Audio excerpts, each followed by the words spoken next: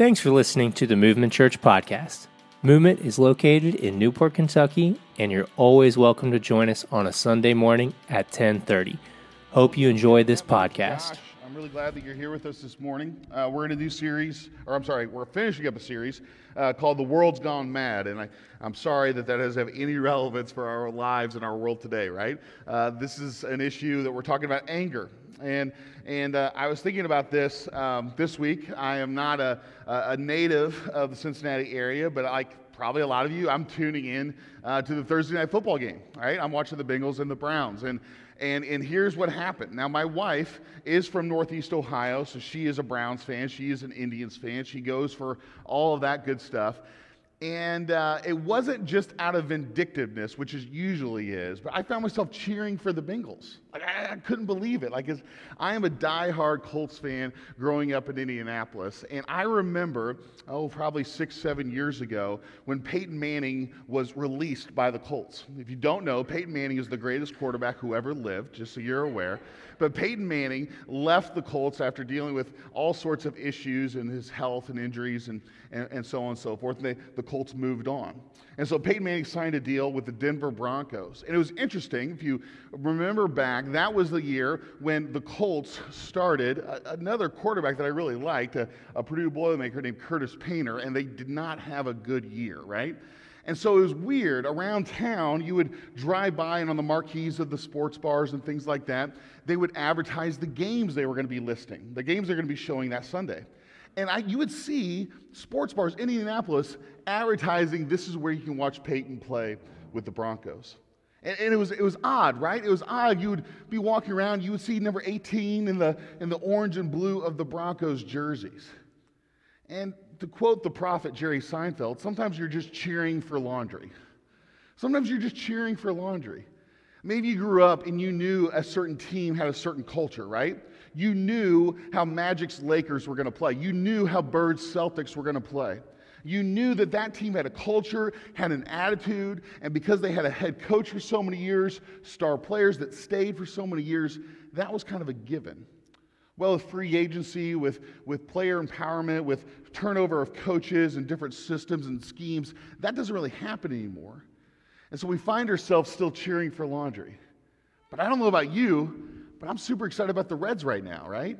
They lost last night, but they won 6 in a row. Before that, they'd won like 7 of the last 8. They were rolling. They were right there in the hunt. They'd make the playoffs if the season ended today, which who knows, it might. That's the kind of way the season's gone.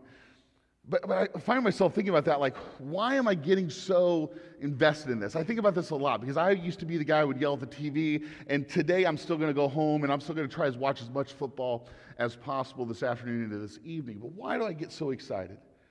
And why do I find so much joy when the enemy, in my case that's the Patriots, but the enemy has failure, when they struggle? Why is it that I find so much joy in that? Why is it so fun for me when it becomes about us versus them? And why is it so easy for me, whether it's sports or something far, far more serious, for that us versus them mentality to set root and anger to come in? So we're in this series called The World's Gone Mad, because honestly, it feels that way. The temperature of our conversations is heightened, whether it's in person or online. The tone and the vitriol is rampant. It's not going to get calmer. So this last 3 weeks, we've looked in this series at 3 different ways in which we tend to direct our anger. Week 1, we talked about how we are often angry at me. We are angry at ourselves, right? We beat ourselves up for past mistakes, for regrets, for patterns of behavior that we wish we wouldn't do. We're angry at ourselves, things that weren't done. But we talked about this. I try to communicate this. Let me say it again. We learned that God's grace is bigger than anything we have done or not done. We can let go of our anger towards ourselves when we embrace grace, when we start to believe it. We start to believe that there's nothing that we can do to drive us from the love of God. There's nothing we can do to earn more of that love either. But particularly in the regret, guilt, shame world, Jesus has none of that. That is not of God. Last week, Keith did such a good job sharing with us about this idea of being angry at us, at other followers of Jesus, other Christians. We learned that very clearly through Scripture that the dream here is that the church would be very unified.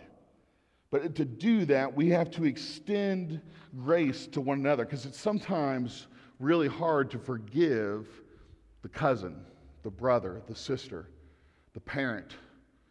It's a lot harder to forgive them than it is sometimes to forgive the stranger. Well, today we're talking about that. We're talking about those others. We're talking about what happens when we're angry at them. When we look at the world, there's a lot of things that make us mad. And as Christ followers, too often I think we've kind of got caught up in an argument where the anger drives the bus. Now, often I would say this, that our anger can be well directed. Like, we can be right, but we can still be a jerk. And if we're right and a jerk, we're wrong.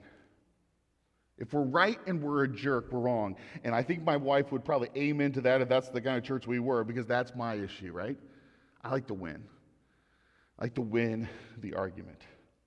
I know for me, I've blown this up so many times. Andy Stanley, as pastor and author and leader, says this. He says, never make a point at the expense of making a difference. Never make a point at the expense of making a difference. In this kind of zero-sum game, that's win or nothing, right? Like, second means you're the first last person, right? Like this whole idea that if you're not winning, you're losing, gets into our relationships, gets into the way we treat other people. So the first thing we have to ask ourselves when we start to get angry is we have to ask ourselves, are we operating from the gospel?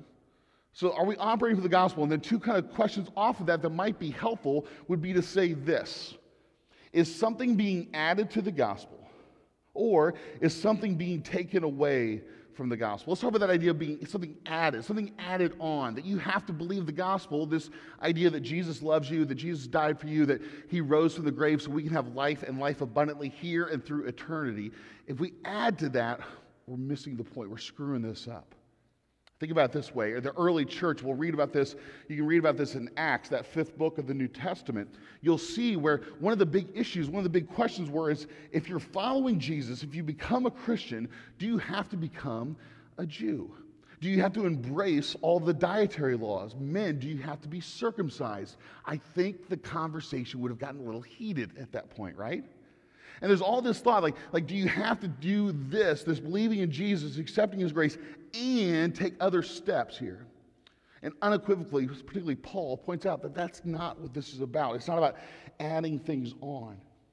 Kind of right after that, generation after the writers of the New Testament, right after that first generation, the second generation of the church dealt with this heresy issue, this false teaching issue, and it's this Greek word called Gnosticism. Now, Gnosticism is essentially this, that there's this secret knowledge, that there's this kind of this leveling up that you have to do as a follower of Jesus, that you have to kind of attain this, and only the most holy, only the most pious, only the most enlightened will reach that. And it kind of created this divide. And so we see modern versions of this when things are added or taken away from the gospel. We imply or we flat out state that someone isn't a real Christian because they aren't doing enough.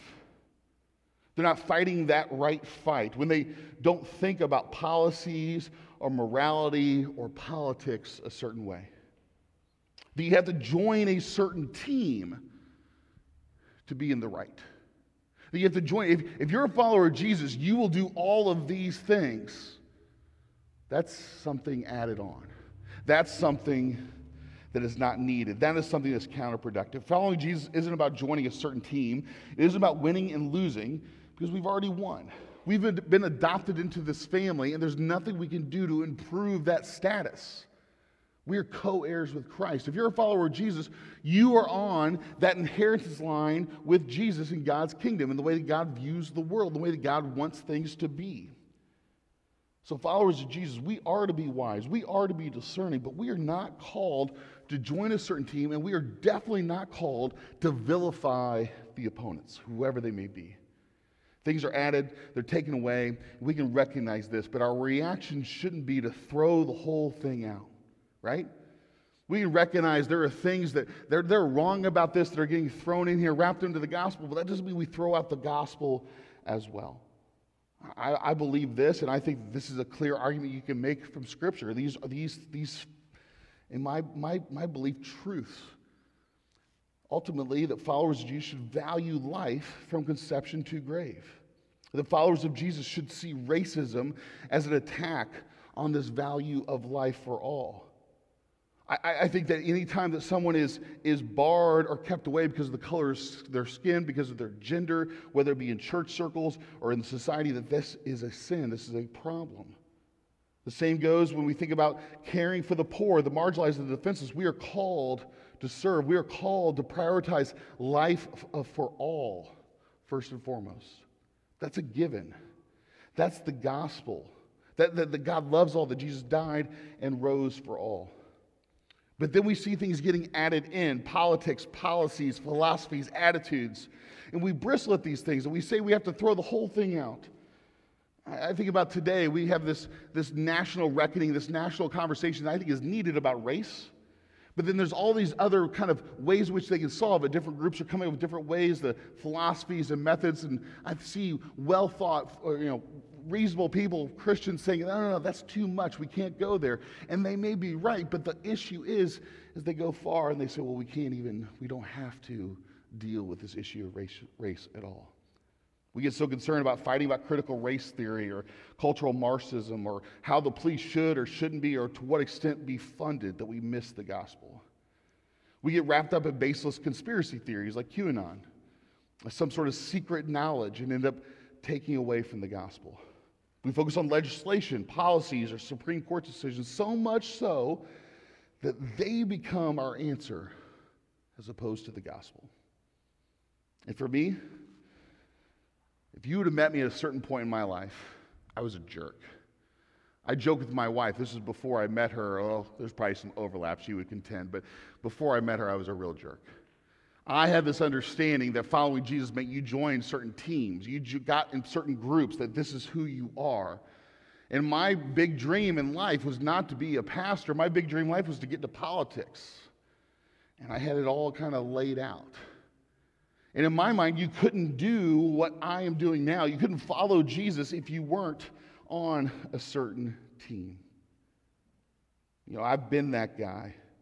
I've been that guy arguing that a Christian has to vote a certain way. And I read today, there are pastors I respect, pastors with large churches and incredible platforms and incredible years of service and love and faithfulness to Jesus, proclaiming that you have to vote a certain way. I bristle at that for a number of reasons, but fundamentally I bristle at that because, not to be cliche, but Jesus isn't on the ballot. Not to be cliche, but there's no clear-cut answer in my mind. I would like to hear how you see it that way. So you see, for me, I think that this idea that we have to join a certain team that leads to the anger ultimately leads to division. Sure, vote. Absolutely. Engage. Be informed. Please do that. Form, hold, and share opinions, but don't be a jerk about it. If you're right and you're a jerk, you're still wrong. In that moment of being a jerk, you aren't following Jesus. We, as followers of Jesus, have a role to play. Paul puts it like this in 2 Corinthians chapter 5. It'll be on the screen. Paul says, therefore, if anyone is in Christ, the new creation has come, the old has gone, the new is here. All this is from God, who reconciled us to himself through Christ and gave us the ministry of reconciliation. That God was reconciling the world to himself in Christ, not counting people's sins against them. And he has committed to us the message of reconciliation. We are therefore Christ's ambassadors, as though God were making his appeal through us. We implore you on Christ's behalf. Be reconciled to God. So Paul sums up the grand work of God through Jesus.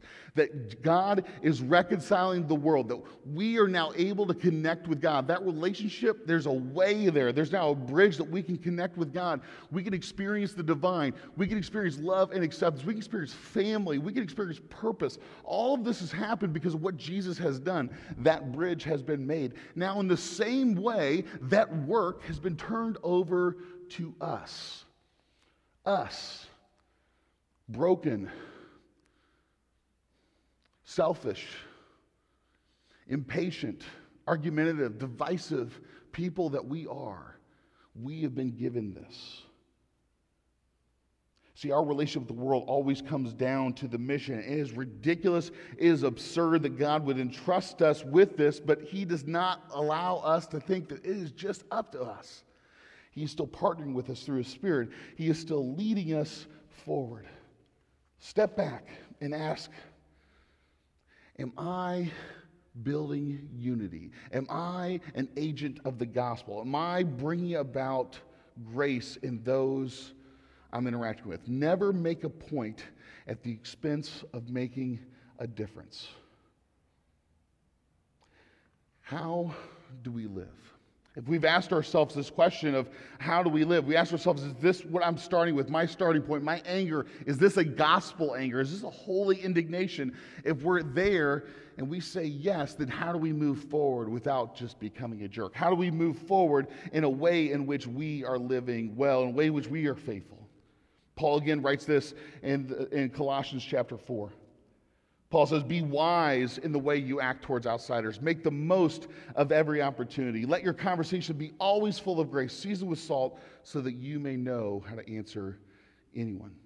See, Paul is addressing general principles of how you're supposed to live, how you're supposed to follow Jesus here.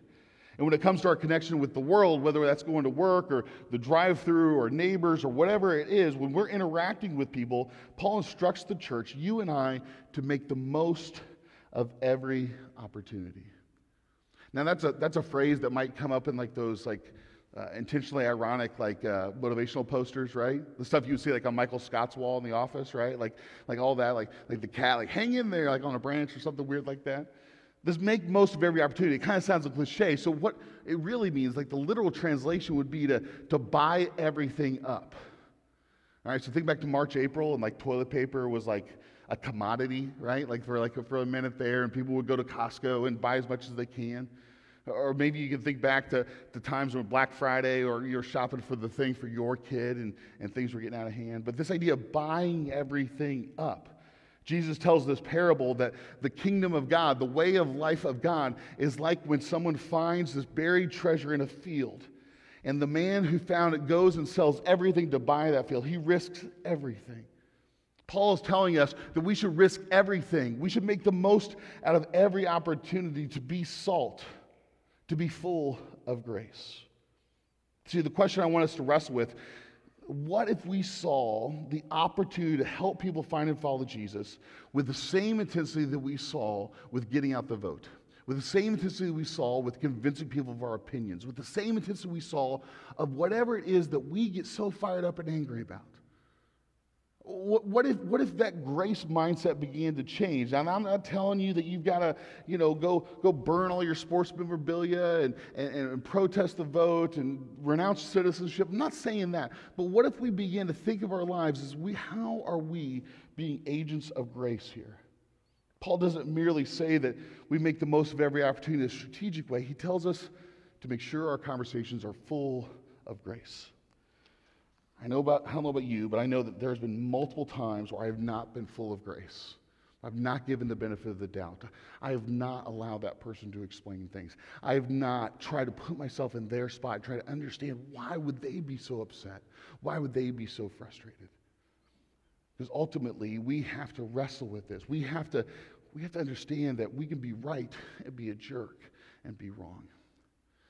Ed Stetzer is a pastor and author I follow a lot, and he wrote a book that I think is incredible. It was written last year and published last year, but it's called Christians in the Age of Outrage. Christians in an Age of Outrage. He says this.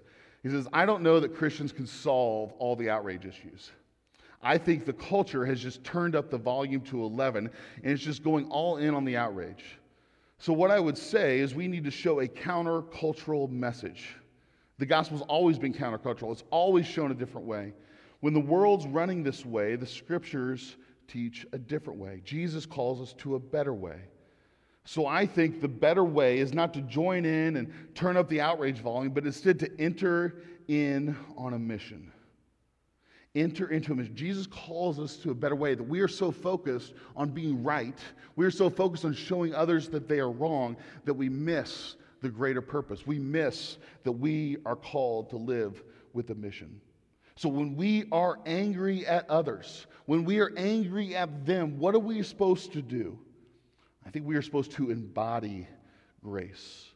We're supposed to live counterculturally and embody grace. So here is what I mean by this.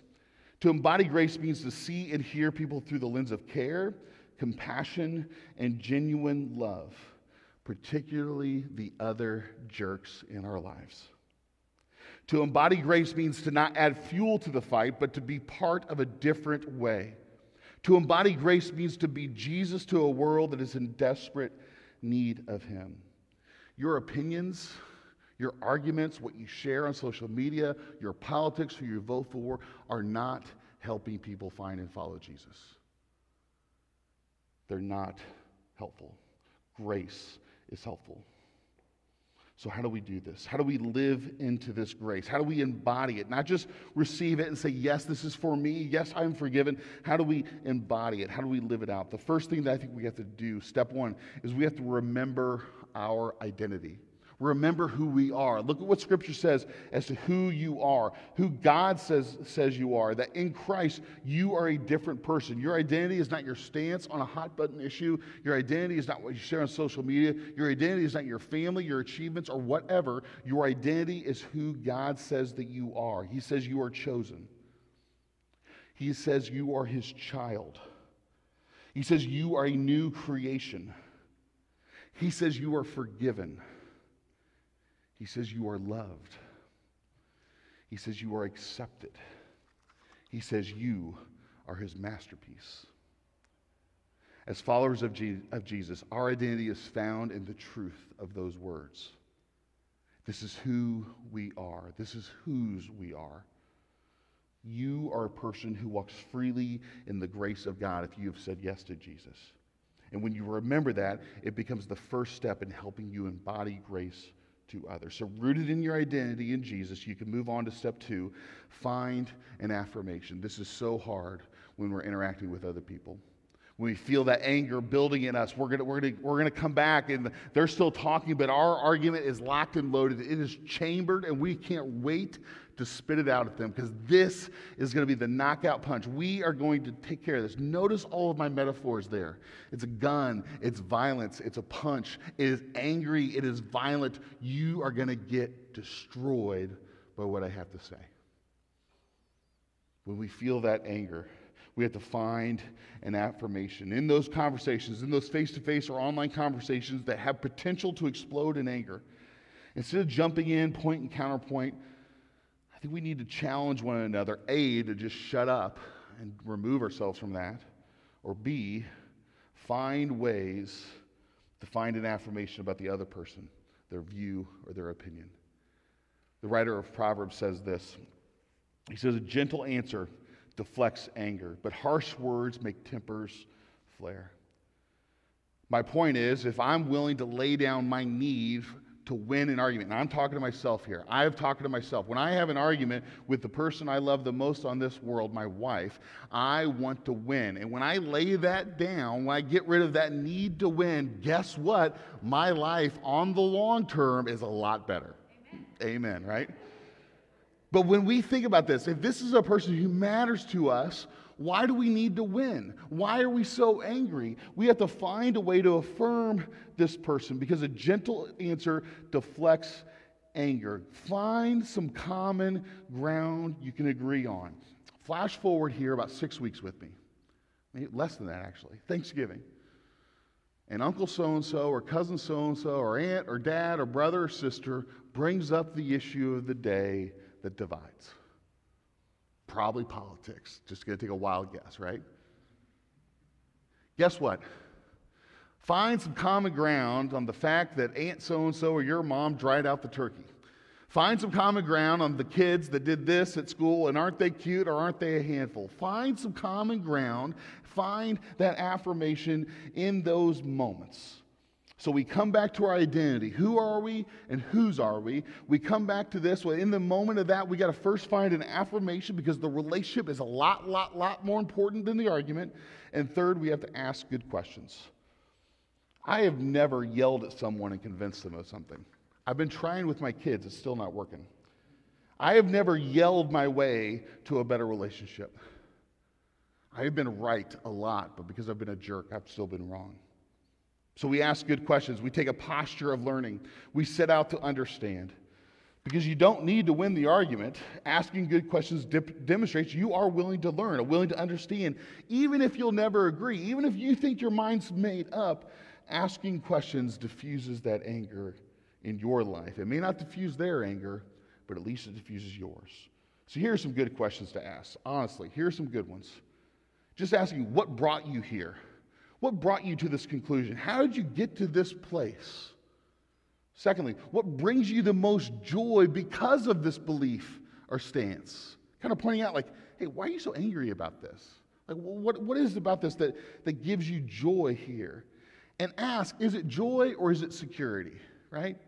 Because so much we get angry, we're angry because we see something threatening our security. We think that we are threatened. It's a fear reaction. So where's the joy here? It's not because everything has to be, puppies and rainbows, but where is the joy? Third question is this: how does this belief or stance help you? Is it helpful? Is it helpful? Does it make you a better person? It gives you the opportunity to better understand the person, why they believe what they believe, or feel the way they feel. And if after listening to the other person and they ask you questions in return, you respond as Peter says in his letter that we read as 1 Peter about gentleness and respect. That's how you deal with other people. That's how you talk to other people. However, if the other person doesn't ask for your opinion, they don't seek to understand your perspective, it's okay. It's okay because you don't have to win. And in your effort to win, you're going to run the risk of ruining the relationship. Never make a point at the expense of making a difference. You can be right and you can be a jerk and you'll still be wrong. If there's not gentleness and respect, if we're not doing our best to make, not all we're doing is trying to make a point and engaging or winning an argument, this isn't beneficial for anyone. It's not helping anyone find and follow the way back to God. I'd suggest this. Next time you're on Facebook and you see something you want to comment, ask yourself this: can I send that person a direct message? Do I have that kind of relationship with them that they would receive that? Can I take this off the line a little bit? If the answer is no, keep scrolling, right? Go find the pictures of your friends' kids that are cute. Like keep scrolling. But if you can't engage that way, take the venom out of things a little bit. Ask them honestly before the conversation gets out of control. Because in this age of outrage, our world is in desperate need of people who will embody grace. And these aren't people who roll over and die. These aren't passive people. As followers of Jesus, we are called not only to embrace the grace that God has given us and to extend that grace to other people, we are called to be grace to a broken and bruised world. The Apostle Paul puts this way in Philippians chapter 2. He says, do everything without grumbling or arguing, so that you may become blameless and pure, children of God without fault in a warped and crooked generation. Then you will shine among them like stars in the sky as you hold firmly to the word of life. When we embody grace in this age of outrage, we look different to the world. Stop living into the stereotypes that Christians are hateful, bigoted, argumentative people. Stop living into the jerk stereotype of followers of Jesus. And I'm telling that to myself as well. Because when we settle for merely making a point, we haven't made a difference. I'm going to invite the band to come up, and we're going to wrap things up here with a song. We're going to take communion.